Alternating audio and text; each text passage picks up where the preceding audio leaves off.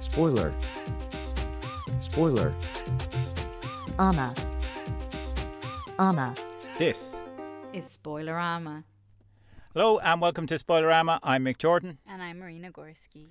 And our next part to the double bill is Oppenheimer. I'm just thinking, should we put Oppenheimer first? Well, we would recommend viewing Oppenheimer first, followed by Barbie as dessert. But we have just basically now seen both. We're just finished talking about Barbie, and we're now going to talk about Oppenheimer, which we both saw separately at the weekend.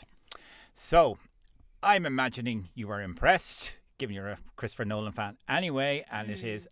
I was impressed. Were you? Yes, absolutely. I thought it was. Like, I didn't know what to expect again. Same with Barbie. Like, I didn't know what to expect because there was hype with this, but also because Nolan is weird with his films. Like, he does very good non-linear films. Mm-hmm. So, like, when you think of Inception and Memento and stuff like that, I'm always like, I kind of expect a degree of that. But then again, after he did Dunkirk, even though it wasn't linear, it was still based on true stuff. Like, this is the thing. I never know with him how the film is going to go, because if it's based on facts, I don't know where he's going to take the film. So I was kind of like, 3 hours of a film about an atomic bomb. It must be good because it's him. Exactly. And it was really, really good. Oh, like, obviously Cillian Murphy was amazing, but even Robert Downey Jr., oh my God. He was really good. Yeah, they were all really, really good.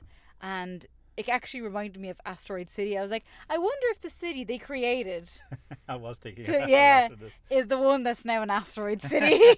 Because we watched that one as well, guys. Yes, we did mention that. Yes. We were the last time I think we were talking to people was just before going into it. Yes, true, very true, very true. So we did like it, by the way. Yes. Yeah. That's why we didn't review it afterwards in a quick dismissive review. Yeah.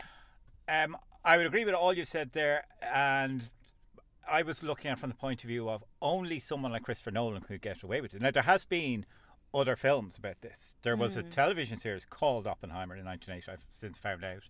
But I also happened to see myself a film called some Little Boy, or Big Something and Little Boy, or something like that, which is about the same Manhattan Project. It's mainly about the Manhattan Project. This is obviously about a lot more.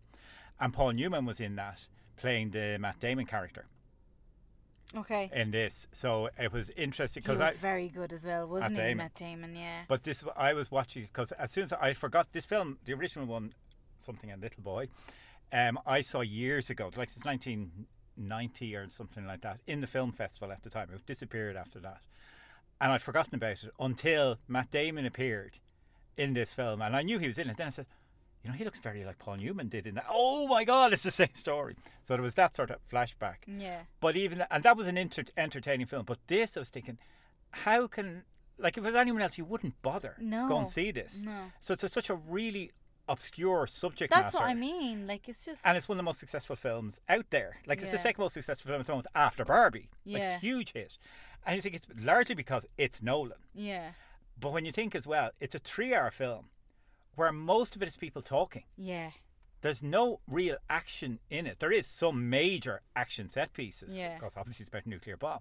But it's mainly, but it's so dramatic and tense. Yeah. The way it's done. And sad.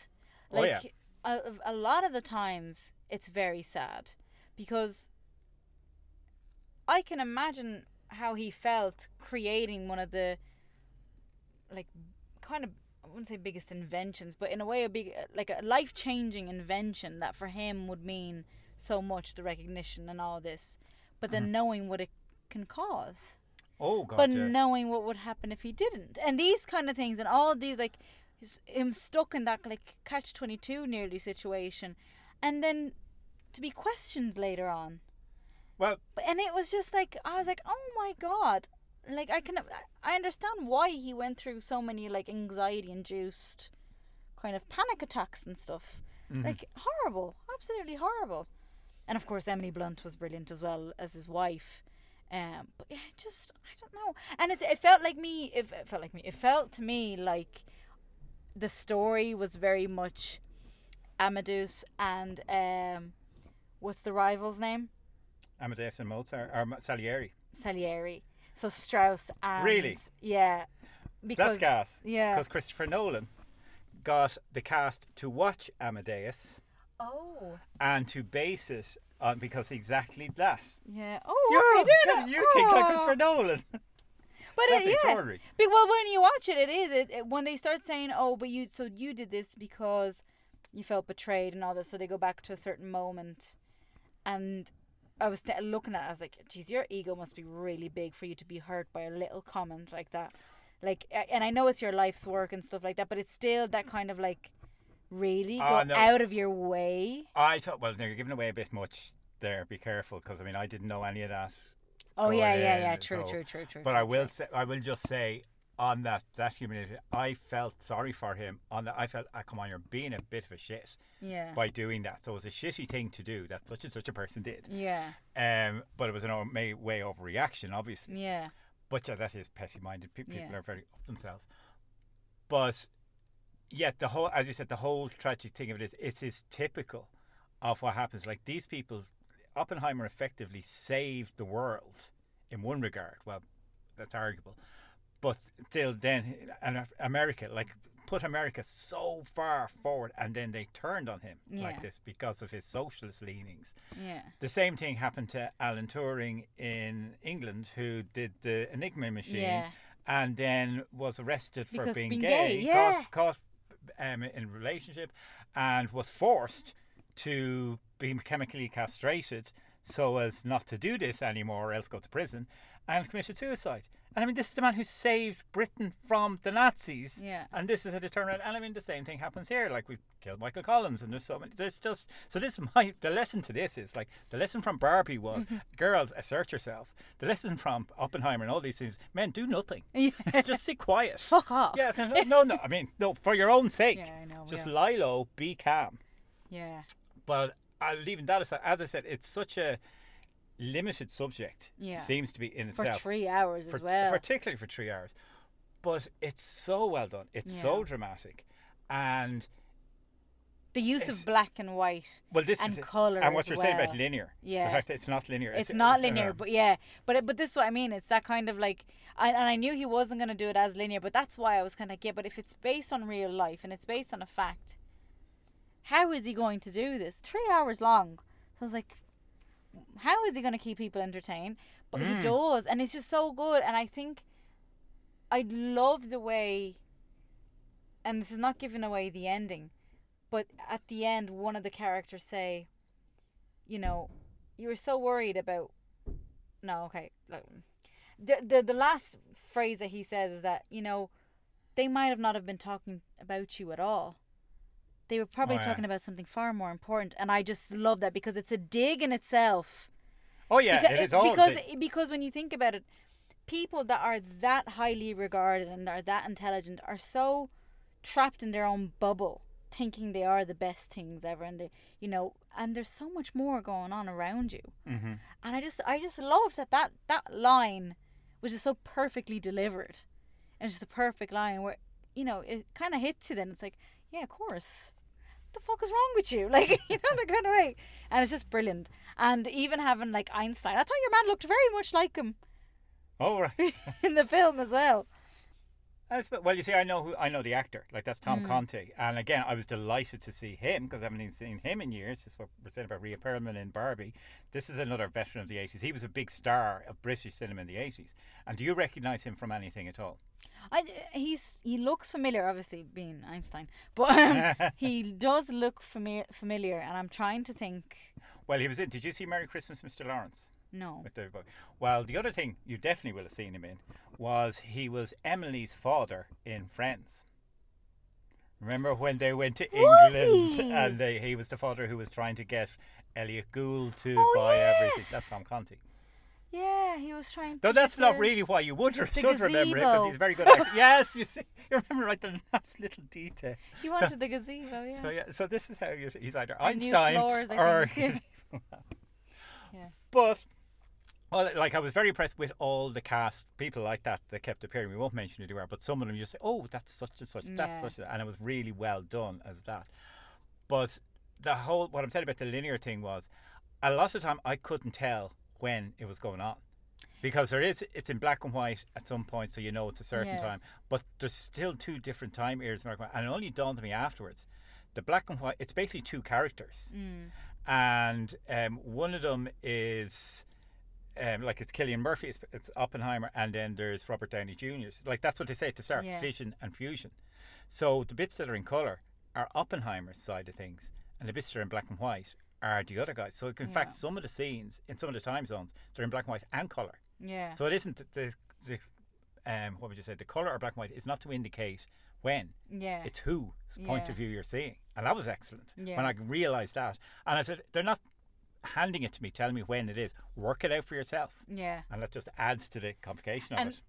I went to see it with my brother, and obviously there's loads of comments throughout the film taking piss out of the film, not specifically like because the film is shit or anything, just little comments like when Matt Damon did appear. My brother just goes, "Oh look, Freddie Mercury," and it was him. No, was it him or was it it was someone else, but it was some character that clearly obviously wasn't, but looked very much like Freddie Mercury, I think. No, there's the actor who played Rami Malek. No, this is what I'm getting to. All right. We at the beginning of the film, he says, "Oh look, Freddie Mercury," and then later on, Rami Malek appears like, "No, there's Freddie Mercury." And then at the bit of the bomb, he said to me, he's like, "This is the perfect moment when they do set off the bomb to fart because no one would hear it." And then the bit of the bomb is just silent. Yeah. So then he sent me that video of someone actually farting, expecting the bomb to be very loud. Which, if you follow Marina on Twitter or any of her social media, I'm sure she'll share it with you. Yes, Spoilerama will put it up. All right, we'll be putting it up too, apparently. Well, yeah, we had quite a bit of fun in that. Okay, well, I'm so glad I didn't go with you then. Oh yeah. No, with me and my brother. See, if it was me and my brother watching Barbie, there'd be other sorts of comments. Oh yeah, for sure. So, yeah, and he enjoyed it. I was shocked because I was like, oh God. He invited me to go to watch the film. So I was like, right. I said, it's 3 hours long. And he's like, no, I know. And he really enjoyed it. And it's something that and he told me he was, before a few weeks ago, he's like, oh, before I knew Oppenheimer was coming to the cinemas, he said, I was actually looking up stuff about bombs. I was like, oh, be careful. Were you? Yeah. I was like, be careful. But he was just interested because there was documentaries on it, I think, that came out probably the beginning of the year because probably of Oppenheimer or whatever, things being re-released and stuff like that. So he started watching stuff like that and how things are being built and all the politics around it. So he really enjoyed this. So I was happy that I got to bring him to that. Yeah. So anyway, I really liked it. Well, I did too, and I also enjoyed. You saw it in just Cineworld. Yeah. And I saw it in the IFI, in 70mm, with the little circles in the corner. Have I ever told you about that? Because I was thinking that while watching the film. I must tell Marina sometime about the fact that film have these little circles in the corner. Did I explain it to you? No, at some point? You've never. Okay, so you're being Barbie now. Mm-hmm. This is an in-joke between myself and Marina that you can find on the special edition of Spinal Tap. Have you seen that?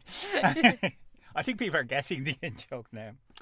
But what struck me when I went to see it yesterday, I went to see it 12:30 in the afternoon. 3-hour film, 12:30 in the afternoon. At least you get out, it's still light out. Pardon? Oh, yeah. Yeah. Oh, well, yeah. Well, when I came out then as well, the next showing was 4:30.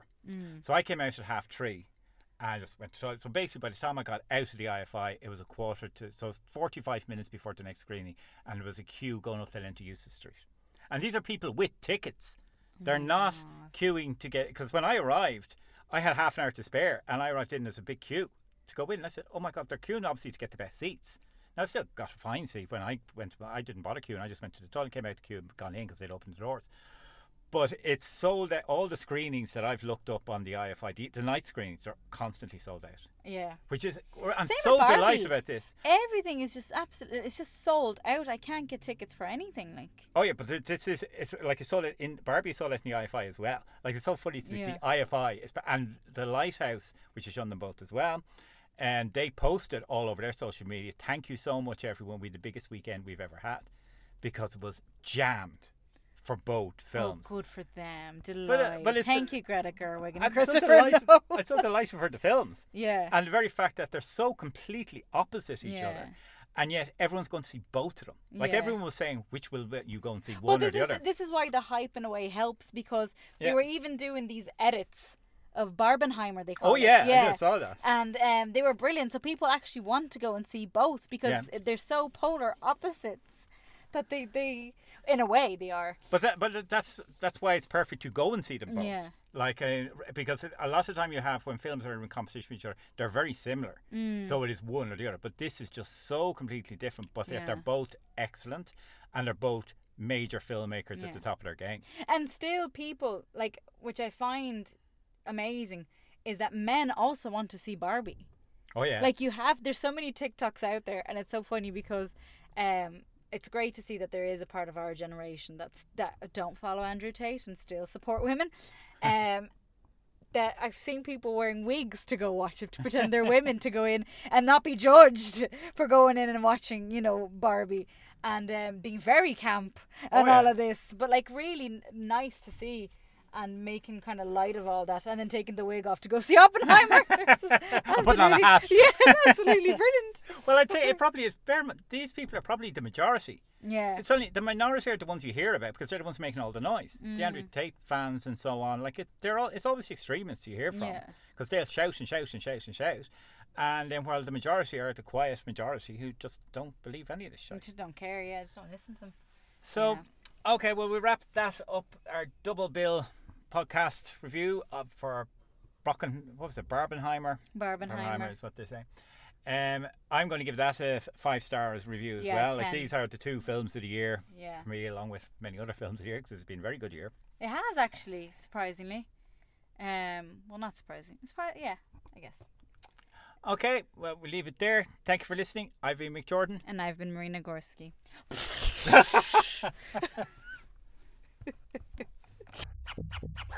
Spoiler. Spoiler. Ama. Marina's lovely. People are shite.